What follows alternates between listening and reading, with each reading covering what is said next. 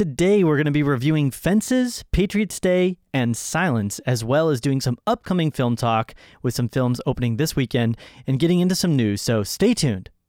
Welcome to The Real Review.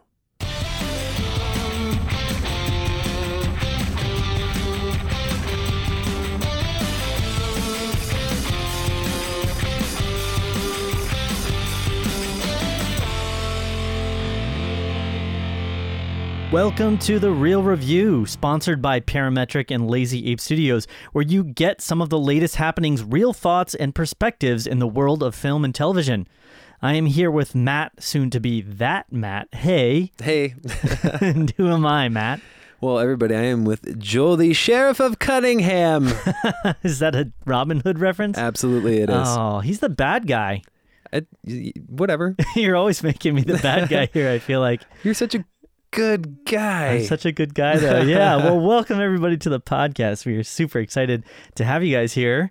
Matt, how are you doing today? I'm doing well. How about yourself? I'm doing pretty good. I'm adjusting back a little bit. Yeah, you just got back, right? I did. I got back from Jamaica. Jamaica, man. Yeah, I was filming a project out there. Super awesome. Helping with the nonprofit, and unfortunately didn't get to take part in all the awesome stuff that's been going on with our launch of the podcast and all the wonderful comments and emails and everything that's going on with that. But I've been really excited to get back and start doing some recording again. Oh, yeah, for sure. Yeah, and so we wanted to actually take a moment here right at the beginning and just say thank you as well. Yeah, thank you so much. Yeah, thank you to all the people that have been listening and sending us comments. We've got a lot of people that have had really good responses.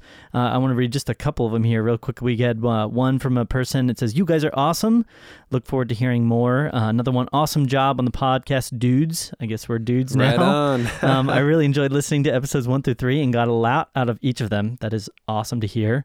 And then I think my favorite so far, "In a galaxy not too far away." Great job, guys. Nice look back at the movies I've seen and didn't see, but will see. Nice. So yeah, a lot of great comments, and definitely keep those coming. We would love to hear more from you all. Matt, do you want to update everybody just with the contest that we're doing right now as well? Yeah, definitely. So last week and a half ago, 2 weeks ago, we were able to really tell everybody what's going on with this contest.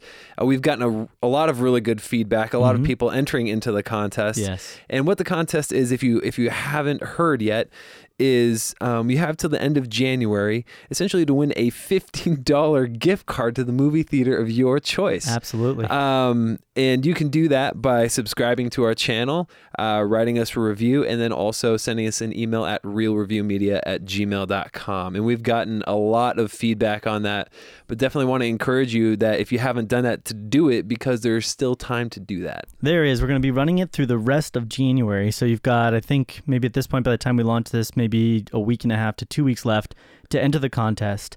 It's awesome. $50. Go to see a movie with a friend, girlfriend, loved one, whoever you want to do it with, So we're really excited to be doing that. And also just want to remind you guys, we love questions. We love comments. Like we stated in the beginning, definitely feel free to send us any questions on anything we cover. If we get something right, we get something wrong. We want to hear either way what you guys It's are okay. thinking We're out there. human. We make mistakes. We do, yeah. And last reminder, check out our Facebook if you get a chance. We've got a Facebook page that's set up at facebook.com/realreviewmedia.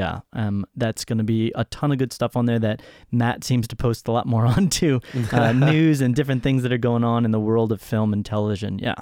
If it's something exciting, I'll put it on there. Yes, absolutely. So for those of you that are new to the podcast, and maybe this is your first time checking us out, or you're just starting to listen to us, we just want to do a quick reminder of a little bit of our show style and kind of how we run things here.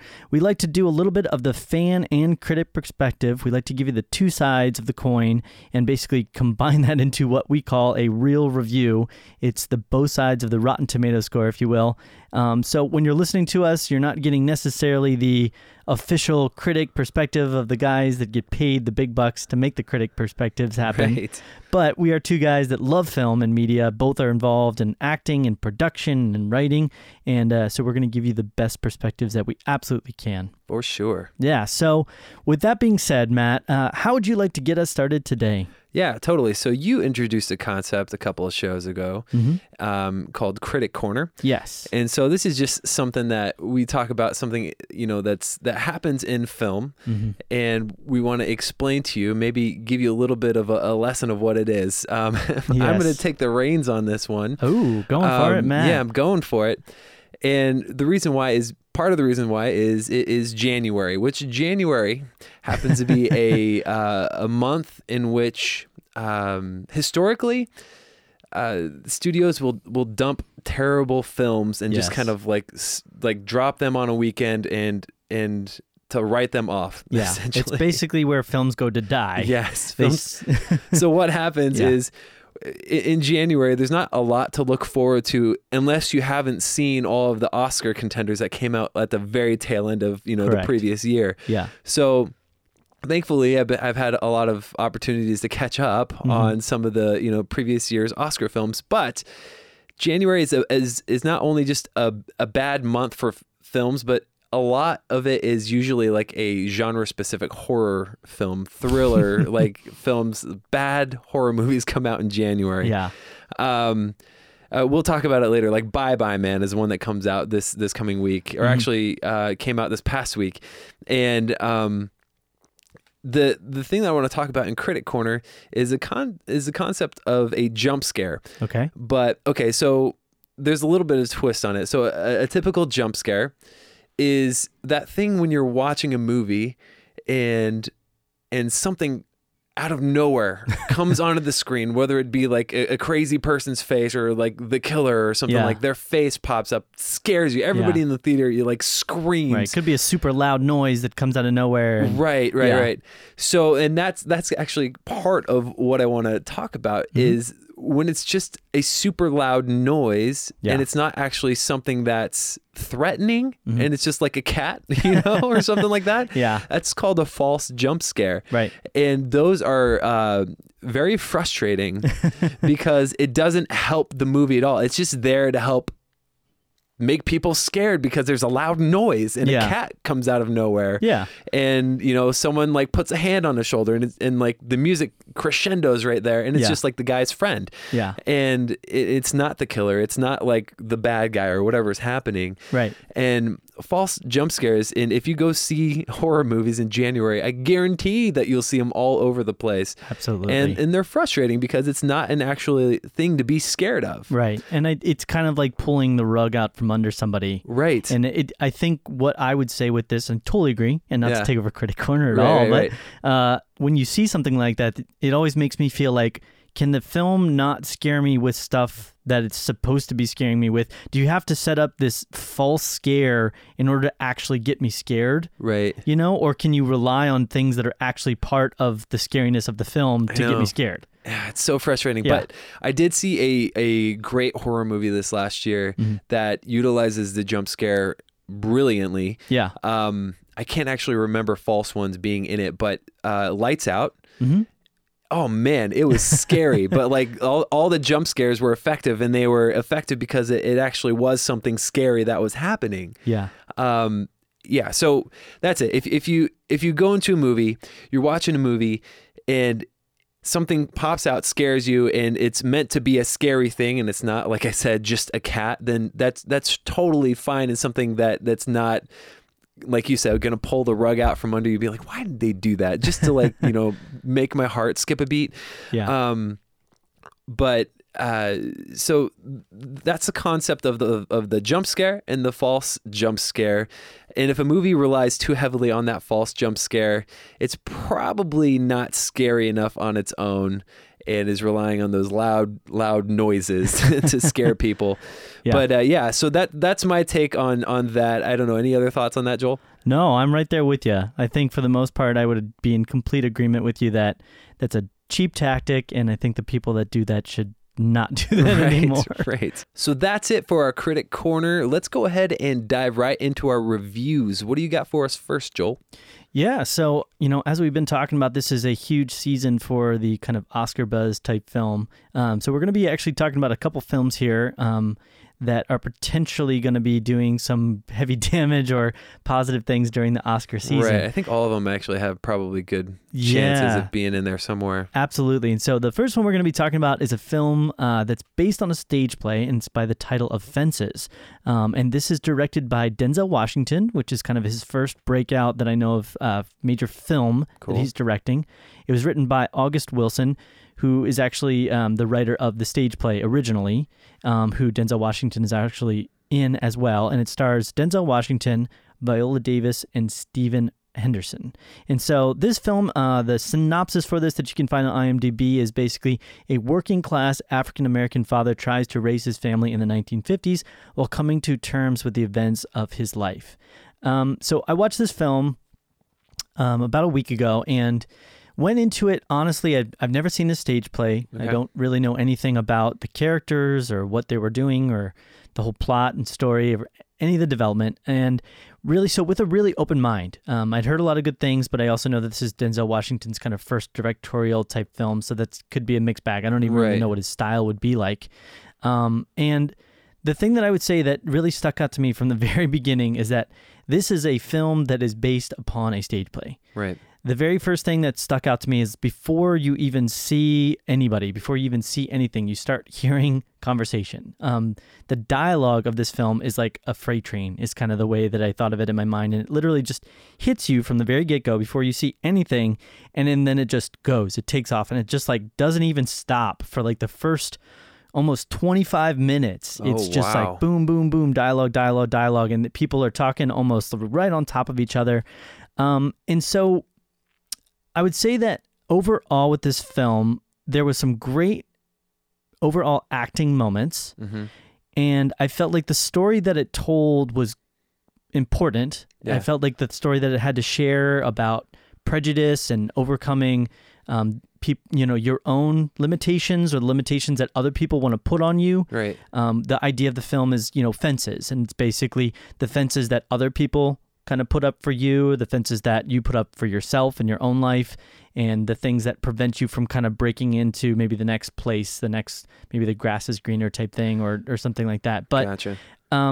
The story I felt like was the strong point. The acting for most of the characters was as well the strong point. I felt like the relationship between specifically Denzel Washington and his family, his wife, Viola Davis, she nails it in this film. Viola Davis, she just kills it, I think, in a good way. Yeah. She is just one of the best acting jobs I've seen in a while, and I really hope that she definitely wins something for this. I think she just nails it. There's a scene where basically the story it's kind of topsy-turvy in the sense that Denzel kind of starts as this fatherly kind of guy, but he's got these prejudices based upon things, racial bias and things that got pushed on him. When he was just getting into he wanted to play baseball. And so he was getting into baseball and he faced off against some racial bias, and it kind of ended up with him going into basically making his life difficult and not being able to get into baseball. He was in jail for a little while and some other elements of his life. So he's got these kind of built-in things, and he ends up making decisions.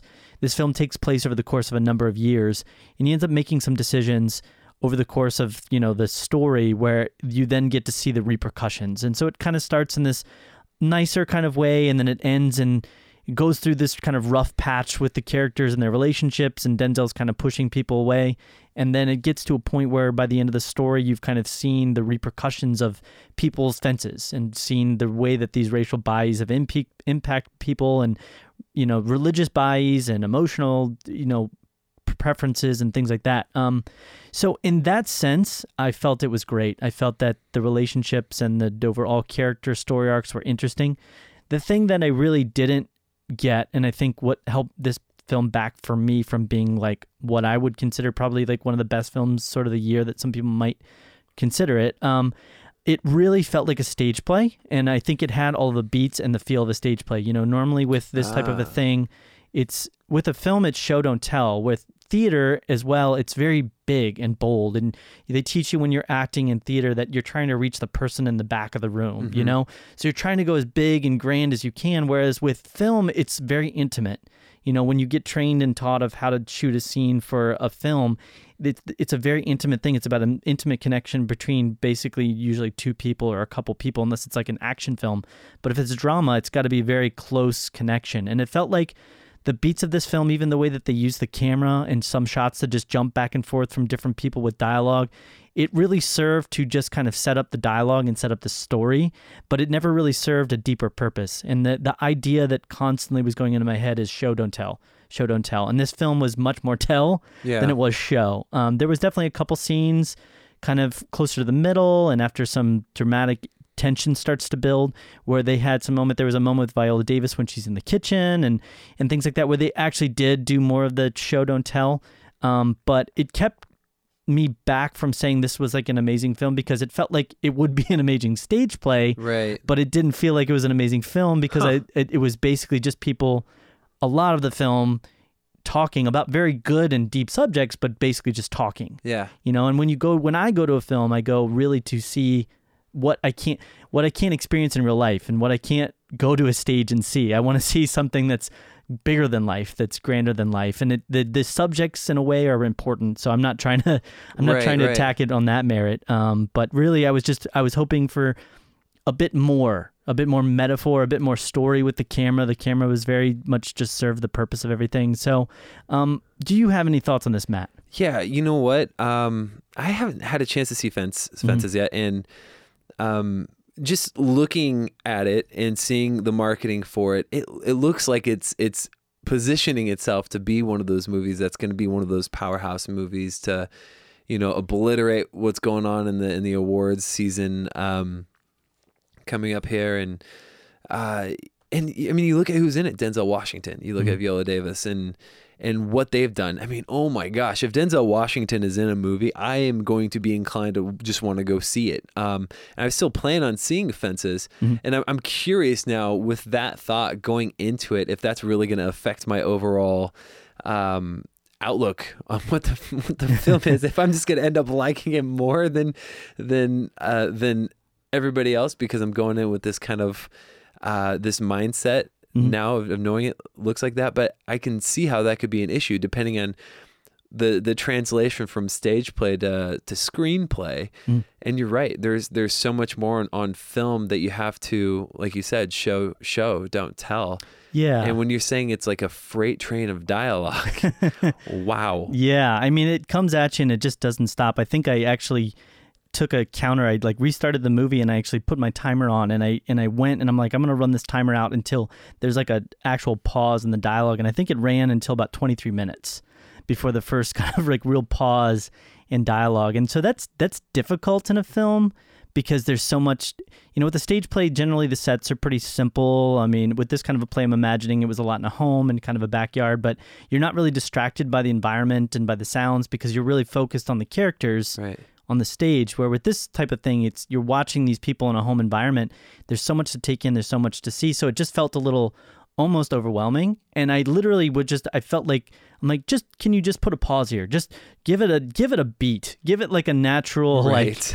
A pause. And when people have conversations, there does tend to be a little bit sometimes of an ebb and a flow in the conversation. And that's definitely something that needed to be a part of this film in a much bigger fashion. And there was even a scene, and I don't want to spoil things too much for people, but there was a scene that comes like kind of close to the center of the film, which I believe, I'm not sure, but what I'm imagining kind of separates Act 1 and Act 2, or would maybe mark the beginning of Act 2, okay, where there's this big reveal of kind of what Denzel Washington character has been involved in or doing, and something that he's kind of made a mistake. Right. And it's this big reveal, and they didn't. The problem is they never showed. So this reveal involved other important characters that I imagine were very important to Denzel's character Troy.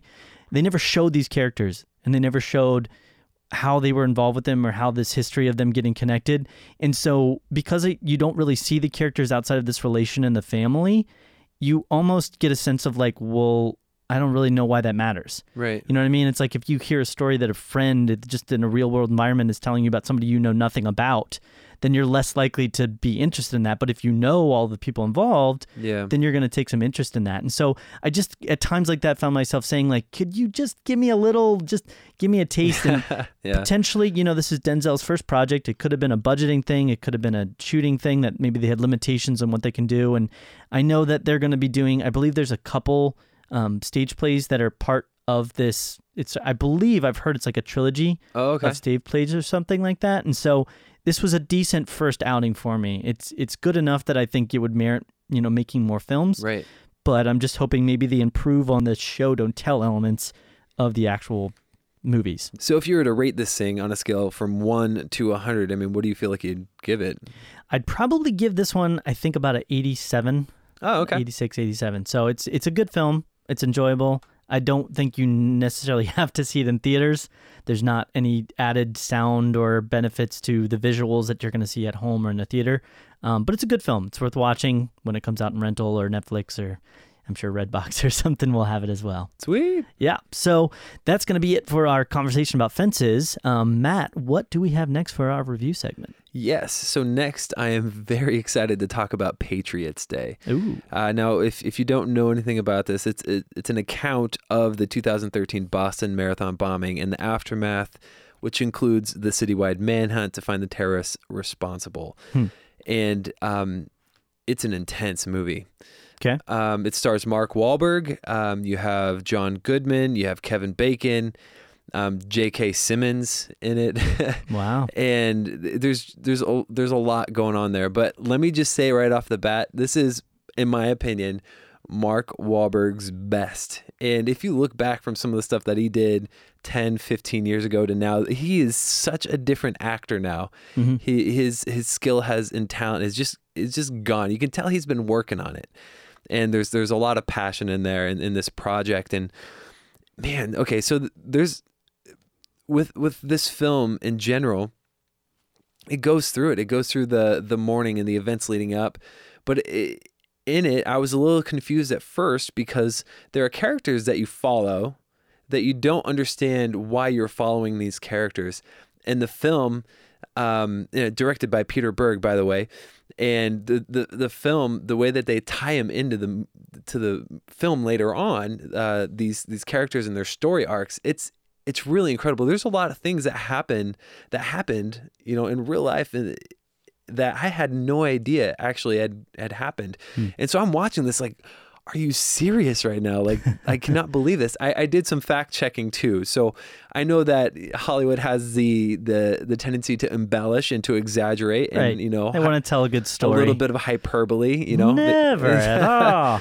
And so I did some fact checking, and I was just really, really impressed with the way that they put this together. I was heartbroken. I felt the whole gamut of emotions. I felt, the heartbreaking, the sense of dread. I think the score, very, very subtle, but it was done in a way where it built the tension. Kind of like, it reminded me of, in The Dark Knight, when something bad was about to happen, it was just quiet and it's just like really slow escalating, like, like before the Joker did something crazy. Yeah. It was kind of like that. Not the same thing, but I felt that same sense, something's about to happen right now and I have no idea what's going to happen.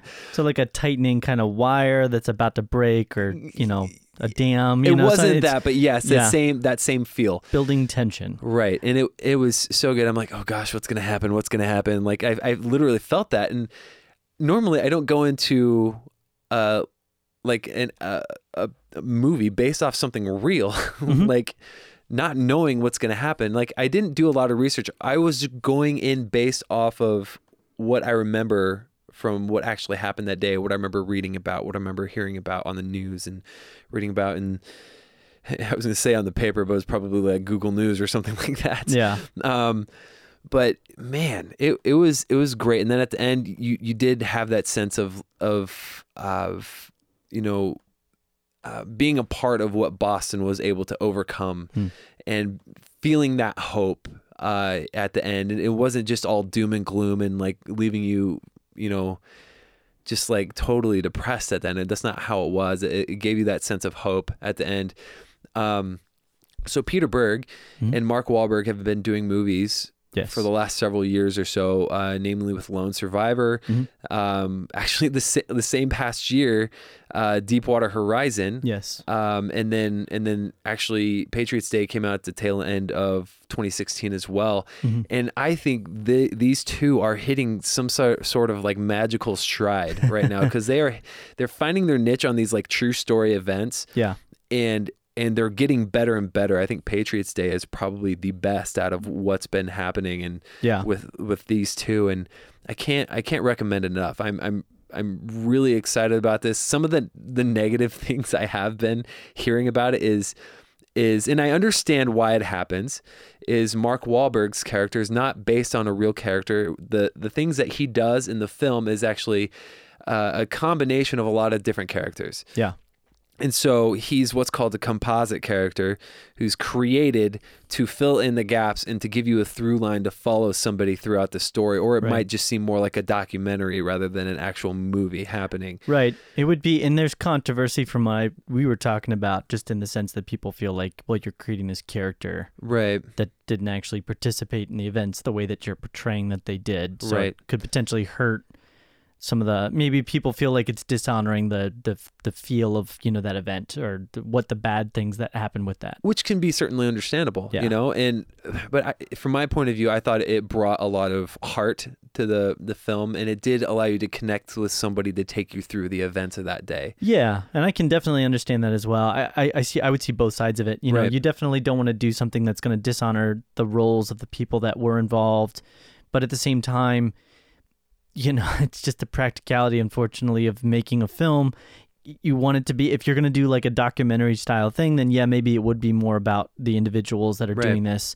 But if you're going to make a film that's kind of a fictionalized version of an actual event, then you're going to need to present that in a certain way to make it more accessible to an audience. And I think as well, it will help, maybe audiences that are outside of the Americas check out the film and think, okay, well, this is interesting. This is crazy. I can't believe that. I mean, it would allow other audiences, maybe in China or wherever else the film is going to play, to be more aware and make the film more accessible to them.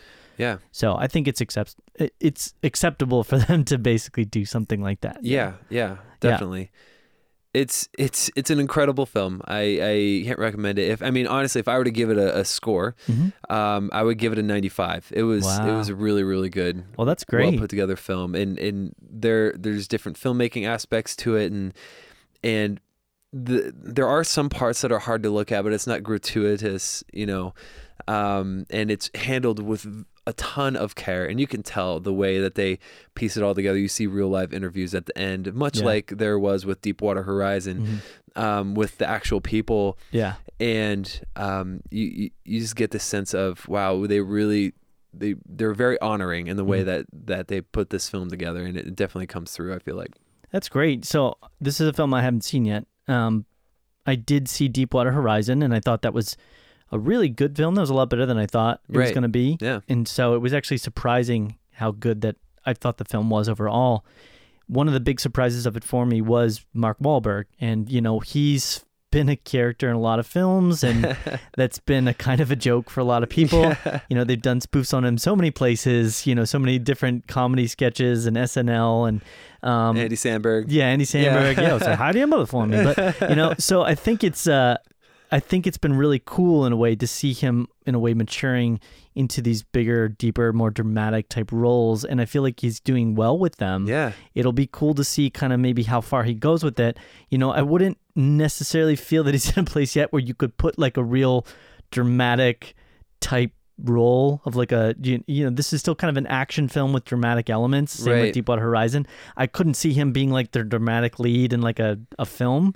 But, maybe he's getting there. Maybe he's getting to the point where you could take on a film that's more like that. I know you haven't seen it, but I will say this. There is one scene in particular in this film. I was like, man, that's Mark Wahlberg, and he's crushing it right now in this really heavy moment.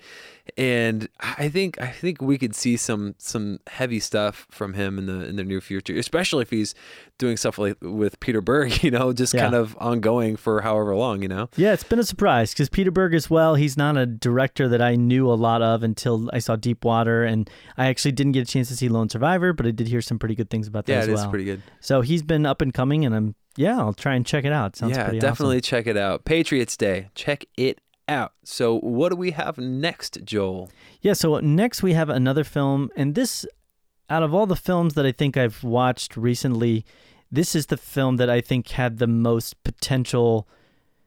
Well, the most hype is the best of the way that I would put it. I mean, this is literally a film that has been in the work for about 3 decades from a very, very famous director. And most of you probably already know the film that I'm talking about, but I'm talking about a film called Silence. And this film was directed by Martin Scorsese, or Big name. Scorsese, yes, if you will. Big name. It stars Andrew Garfield, Adam Driver, and Liam Neeson. And it's based upon a book that was written back, I believe, let me check the date on that exactly, but it was written in 1966. Whoa. Yeah, and so this film was actually in production, at least in the mind of Martin Scorsese, since he read the book originally back in 1989. Wow. And he actually got the rights and acquired the rights to the film in 1990, and the basic IMDb description of it is 2 priests traveled to Japan in an attempt to locate their mentor and propagate Catholicism. And the film is... So... This is a difficult film for me to review. And this is probably going to get a lot of flack potentially from our listeners. We just started getting them, and I'm going to get some flack already. But I am not necessarily what you'd say the biggest Martin Scorsese fan. I do like some Martin Scorsese films. There's been definitely projects that he's done and direction that he's done that has just been amazing to me. Aviator. Great film. I loved it. I thought it was awesome. Casino, great film. Loved it. One of my favorite films, actually. The list kind of goes on. You could look at all the films that he's directed and been a part of. It's quite the resume for sure. Yeah, but then there's other films that he's done where I've kind of been a little like, maybe not so much. A huge standout one for me that a lot of people liked that I didn't really like was The Departed. Another one that a lot of people liked that I didn't really like too much was Gangs of New York. And Wolf of Wall Street was kind of here and there. I think it served a very specific purpose and message, but at the same time, it's not one of those films that I'm just like, oh yeah, that was a great movie. I just totally want to, talk all about Wolf of Wall Street. Definitely a very controversial film, had a lot of really crazy stuff in it. For sure. And I think this film as well, and again, I'm probably offending a ton of listeners out there, but this film probably falls more in the dislike category than it does in the like category. Really now? Okay. For a number of reasons. So this film, again, was in production for about 30 years, and I believe the contract that he had for financing prevented this film from being done until a bunch of other films had sort of been taken place.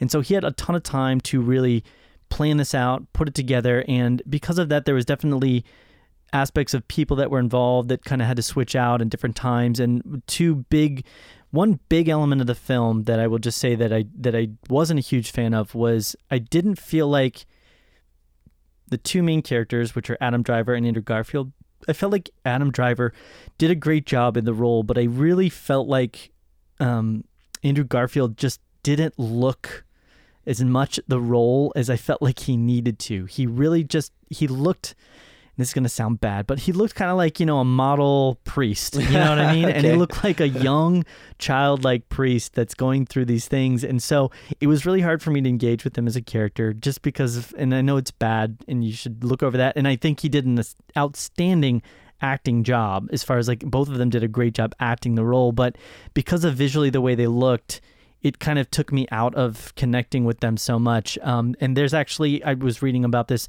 originally they had Daniel Day-Lewis and Benicio del Toro who were going to be signed to play those roles. And I think those would have been outstanding choices for those characters. Some other elements of it that kind of just didn't really resonate with me too much. So one thing that can be said about Martin Scorsese, he uses these really intricate type shots. I mean, if you watch even the films that maybe I don't like as much, if you look at the way he uses the camera very stylistically a lot of times, where he does this kind of like over the top, just like he tends to go from realism to like over the top crazy really quickly. That's kind of his style and what you kind of expect from a Martin Scorsese film. There have actually been interviews and him talking about how in this film he didn't do that. He really wanted to make this kind of a clean, simple, not necessarily simple to put together, but just not like a lot to it. So there was a couple shots where it was kind of like, okay, yeah, I can tell that they kind of thought that shot through and they had a lot more to it, but there was definitely a lot of shots where I was just like, that just very simple. It's just very plain. Right. Additionally, the score, there's pretty much no score to the film. There was about maybe silence. yeah, pretty much. Yeah. And so I also was doing research on that. The soundtrack, if you will, is kind of the sounds of Japan, and you hear like crickets and you hear, cicada and the trees rustling and things like that, which was interesting. But I think what he was hoping for is that the events that were transpiring on screen would be so emotionally gripping that they would kind of overpower the need for a soundtrack and the need for music to be a part of them. And I just don't feel like It wasn't the case. Yeah, it was the case, unfortunately, for me. And another element that I think tied into that was the beginning of the story. They start off pretty much right when the journey begins to go to Japan. And that's in the book from what I've read. That's kind of how the book begins. But the difference between a book and a film is that really in a book, it's much easier to kind of connect with the inner monologue and the inner dialogue of a character because you're not seeing something visually. You're kind of connecting with their mindset. That's usually the way books are written. And I believe that the way that the book was written was kind of a journal. So it's a very personal type thing.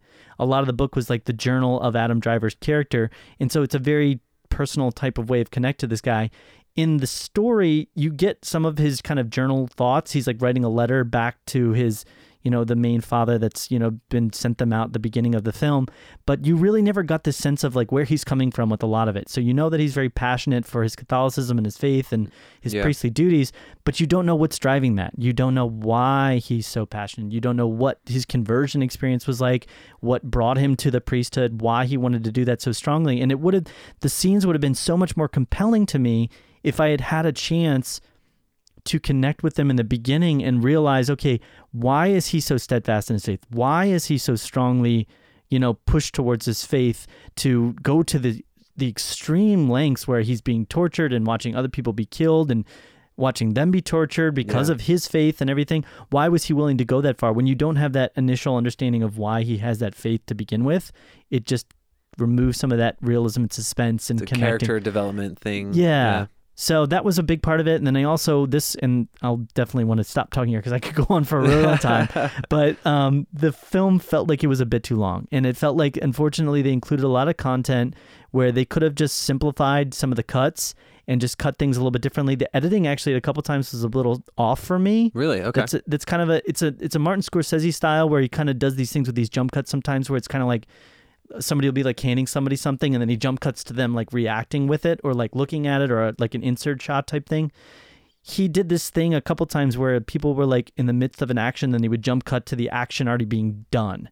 And it just was very like weird because I was like every other shot, and this was part of one of my problems as well, is it's a 2 hour and 40 long minute film. Woo. Yeah. And so they would repeat shots or they would show you things.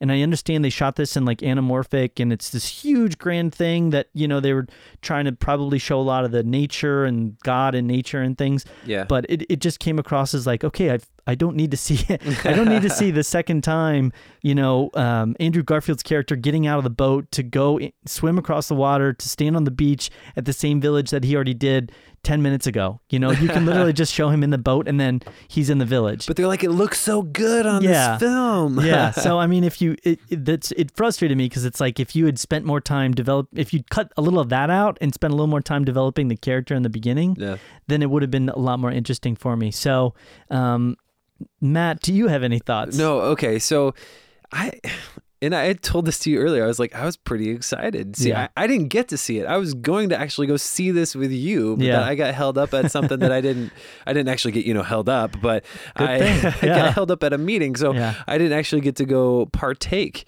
in this event. So I'm a little disappointed just hearing that.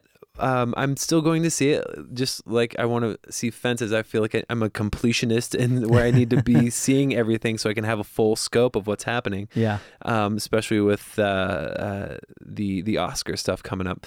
So I was just excited to see this, and I was really high on Andrew Garfield coming off of Hacksaw Ridge. Yeah. And so that was a big thing too. I was like, oh man, I'm really excited to see this, you know? And we like Adam Driver. We like us some Kylo Ren. And so it was just something that I thought was going to be something pretty special. And I heard that a lot of Scorsese-isms, it was to a minimal degree, very much, yeah. Which lent itself to the film probably more so.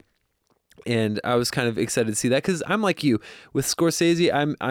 I'm hit or miss as well. I haven't I'm not like, oh my gosh, Scorsese, and where everything I love. I'm not like that. So, I'm a little bummed out, but Sorry. again, I think what's going to happen is you're tempering my expectations a little bit. Yeah. And I'm going to go see this thing. Yeah. I'm like, oh yeah, it wasn't too bad. So we'll see. I definitely want to talk to you about it later after I do get a chance to check it out. But I was reminded by something too, is because Scorsese has very much been doing the Peter Berg Wahlberg thing for a lot longer than they have with DiCaprio. Yeah, absolutely. So were there any like fun cameos where like Leo shows up? He's like, hey. No, there was nothing like that. Okay. That might have made it funny, or I don't know exactly Okay. what that would have done for the film. I think it probably would have disconnected you a bit too much from That's the overall. True. Would have been distraction. Yeah, distraction. And I think this is one of those films that he was really aiming for people to take very seriously. Right. The sad truth of the matter for me is that, Scorsese makes for an amazing realist. When he does films like Casino, in a large sense, Shutter Island, even though I didn't really like that film, but Casino, Goodfellas, I think I mentioned it twice, but Yeah. when he does these types of films where they're very real, you get that sense of like, wow, even Gangs of New York, his production design on this film, I mean, to the nth degree. I heard they even had like plants they shot it in, they didn't shoot in Japan. I'm forgetting. Okay, so they had like imported stuff. Yeah, so they imported the plants into their production Wow. area to actually use actual Japanese plants in the location, even though they didn't have them there. And so the production design and the style and the look was just, although the blacks, and this is more of a style of the actual cut, they shot it on film, but I felt like the blacks were a little bit too crushed, and it made for this really, they did the first half in a very dark and kind of somber style. Okay. And I believe that was based upon Baroque paintings, and they were trying to make it kind of look like a Baroque painting, but because of that, it came across as being very dark. And then the second half they tried to do, I believe, sort of a Japanese kind of painting on like a lot of the sliding doors they have there, so kind of a yellowish paper like look. And so the second half kind of ends up being brighter and feeling nicer, but that's more when like the even darker stuff starts to happen for the character. Oh, weird. And then the first half is really dark, and so it made for this weird dichotomy between the two kind of parts, but that's all besides the point. But I think Scorsese does a great job with being real, and I think the realism of the film definitely shines through, and it is great. It is awesome. The acting, great and awesome. I think he did an amazing job directing them, although they didn't really sometimes, specifically Garfield looked the part for me. Yeah. I think they did a great job acting. I think Liam Neeson, this is one of the best roles I've seen him in. Oh, that's awesome. In a really long time. So there are good things to be said about it. It's not anywhere near, I think, the hype of, this does happen a lot of times. It's a passion project for Martin Scorsese. Yeah, He's right. been working on it for 30 years. It tends to be a lot of times that the passion project just doesn't translate the same way for other people as it does for the director and their desire to kind of make it happen and be awesome as they can see it in their head. So overall scale 1 to 100, I'd give this film kind of like a B range. Okay. I hate to say that. People, again, will probably write us. But yeah, feel free to send us your comments. It's all good. Real RealReviewMedia@gmail.com. Yeah, Attention, absolutely. Joel Cunningham. Subject line, I hate you. That's okay, though. It's all right. I'm going to check this out, and I definitely want to be able to talk about it, too. So Cool. worries. So we're going to be moving now from our conversation about reviews into our upcoming film talk. And Matt, we've got a couple different things we're going to be talking about in this section. What did you want to start us off with? Yeah, definitely. So I wanted to talk about some of the wide releases that came out this past week, because there were some big ones, there were some not so big ones, but I just wanted to get your thoughts on some of the ones that maybe you haven't seen. So we had Silence, we had Patriots Day, which are two actually 2016 films that were released for awards consideration, but went wide this week. Yep. Then we have Monster Trucks, Sleepless, and The Bye Bye Man. And Joel, Monster Trucks is your favorite one on here. Why? Oh my goodness. I just love those monster trucks. Actually, I the funny thing is when I was living, so for a little while, I lived in Nebraska, I lived in a very small town, and one of the biggest things that they had there was the tractor pool. And every once in a while, they would actually call in some guy that owned a monster truck, and they would pull this monster truck out, and it would like do that thing where it like ramps up and it like squashes all the cars, and I'm this little like 7-year-old kid, 8-year-old kid, and I'm just freaking out. And even with that being the case, I still have no interest, absolutely no interest to see this film. Just to look at the release of this film. So they've pushed this film back so many times because they're trying to figure out when to release it, that they literally, they're just throwing it in January. This is one of those films like you talked about in the beginning where they just kind of throw something out in January because it's kind of the best month to do it. Yep. Prime example. Exactly. And so I've heard a story. I'm not sure this is actually true or not, but I believe it was Chris Wedge. He's the director for the film. I believe the concept for the film, which is basically these alien creatures come onto Earth and then they get somehow into car engines They befriend MacGyver. Right, they befriend this kid Lucas Till, which I feel bad for him. This is probably going to set his career back so far.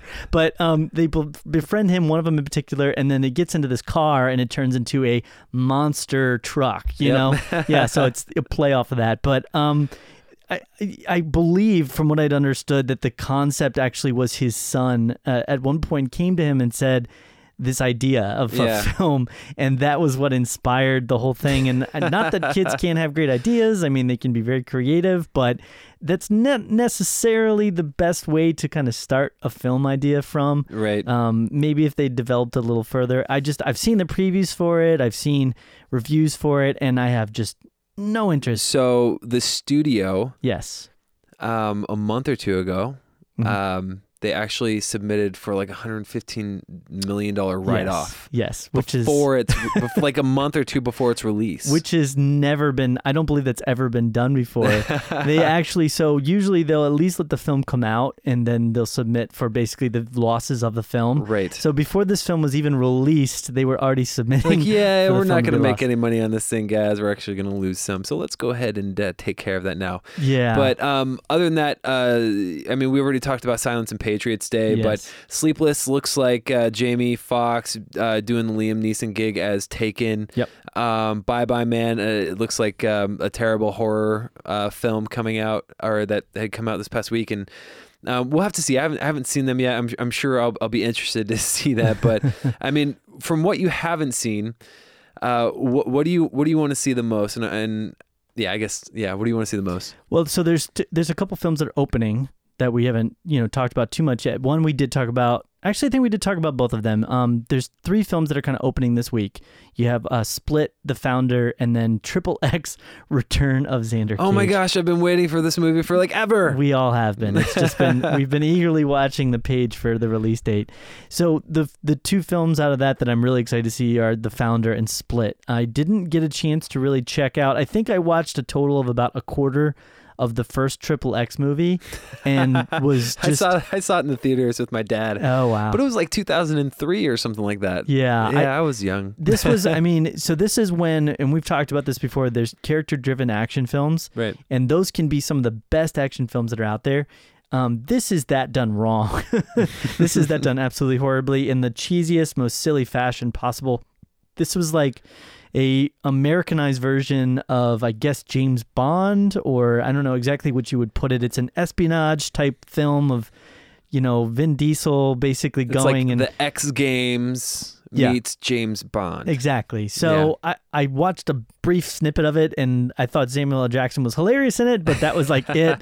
I'm guessing that was like his predecessor character before he started going in with the Avengers and doing all his character work there. I kind of feel like this XXX movie is going to eventually cross over with the Fast and Furious movies. Oh, there you go. For just the outlandish things that happen. And I'm going to ski through the jungle, jump in my sweet Challenger and drive off and go save the day somewhere. But it looks like it's trying to market itself as the new Fast and Furious films are marketing themselves as something just like a popcorn flick, completely ludicrous and out there. Yeah. But they're trying to market it that way, and I don't know if people are going to buy that. Absolutely. I think people will watch this just because they like Vin Diesel and they like some of the actors that are attached to it. But, and there's people out there that are going to go, okay, well, it's a movie, it's out, it's in theaters, it's a big action thing, I can go and just turn my mind off. But the studios, I mean, even television studios now are just getting so desperate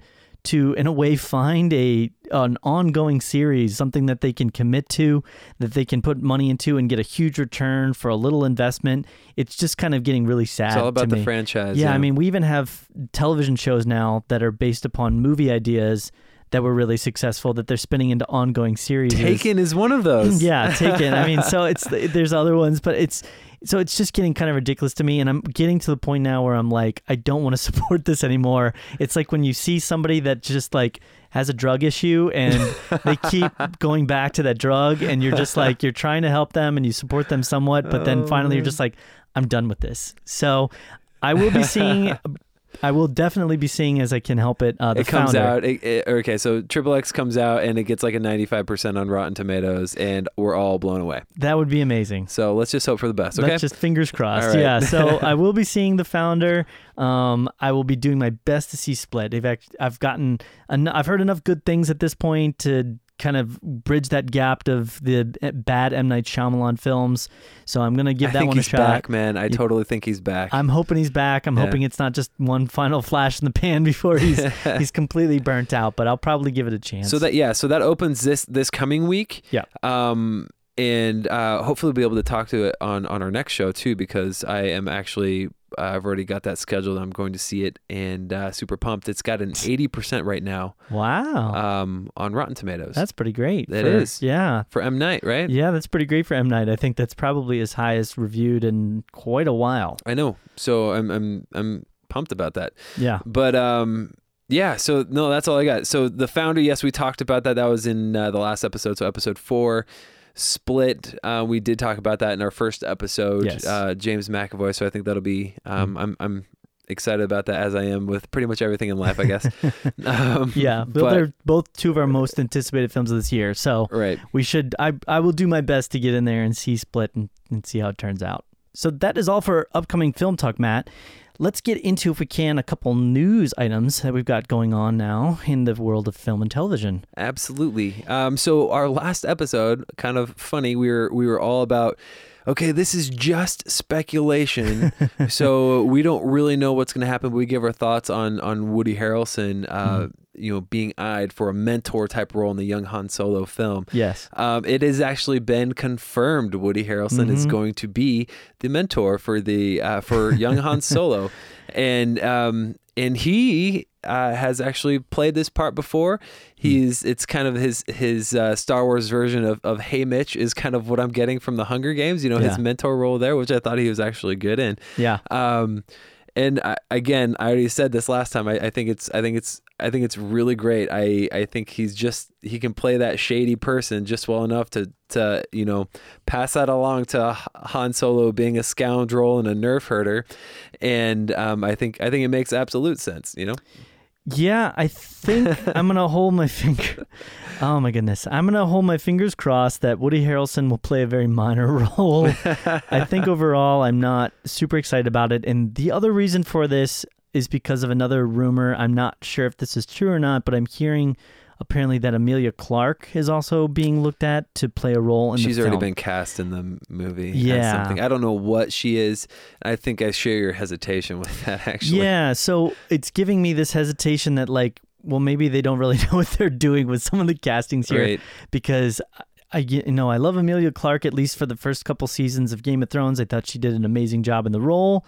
Since then, everything else that I've seen her in, I just really have not enjoyed. Terminator, Sega Genesis. Oh man, Yeah. we could do a burn episode of just that film, but so I did not think she was very good in that, and I feel like her acting credits are just not really done very awesome things for me. And so if they're gonna cast her and they're gonna cast Woody, I'm just kind of at this point like, what are they doing? Yeah, I don't know. I don't know either, because I think I'm on the same page with Emilia Clarke with you. So I don't. We'll see. Time will tell on that one. I'm just gonna trust the powers of be at Disney to make the right calls. Yeah. And we'll see what happens. Yeah, I mean, maybe they want a Star Wars comedy film. That's all. Hey, I can yeah, say. you know what? But also speaking about Disney, just kind of as a whole in their Marvel Cinematic Universe, they are actually, again, I think this is funny because I'll probably say it's just speculation and a rumor, and then on next week's episode we'll be like, it's been confirmed. It's been confirmed. Yeah, we should say more things than just turn into being confirmed. Maybe they're listening to us. Maybe they're one of the people that gave us a review. That is likely. Yeah, hey, probably. Thanks, Disney. Thank you for that. Anyways, so looks like the MCU is eyeing Peter Dinklage to have a role in one of the upcoming Avengers Infinity War films. Yeah. And I'm a big fan of his, with the exception of maybe Pixels, but I think just kind of as a whole, that movie, it's kind of funny. But so so this is what I would say. I like Peter Dinklage a lot as an actor. I really like him, especially in Game of Thrones. He's done a couple other movies that I actually liked. The Station Agent, I forget the exact name of it, but he's done a couple other movies where I thought he was good. Peter Dinklage to me is not what I would consider a huge character actor. So I think the best Peter Dinklage for me is the one that's kind of a shadow. It's like a side of himself. I feel like Peter Dinklage in Game of Thrones is kind of this witty, kind of sarcastic guy that can be kind of funny and smart. So I like him in that role, and I think that that's the kind of character of his that I've seen that I like. But like Days of Future Past, when I saw him in that, I felt like he kind of didn't really, it was odd. I felt like he was a bit odd in that film, and I thought the same thing with Pixels. I felt like he was, it came across like a character. Right. Like he was acting like a character. And so I'm a bit concerned as well with this because, again, I like him as a real like person. And so if he tries to take on a character, then there's some actors out there that can nail that character thing. Johnny Depp, a lot of the times, even though a lot of his films recently I haven't really liked, he's great as a character actor in a lot of films. Yep. Peter Dinklage, I just don't see him like that. So yeah, and I think your example of Days of Future Past might not necessarily be his fault. It may have been kind of the material he was given in that. Yeah. But I think that he's extremely talented. And absolutely. I think you can only it can only be a positive to add talent to something, Yeah. So we'll see what happens with this. Again, time will tell. We don't know what the character might be.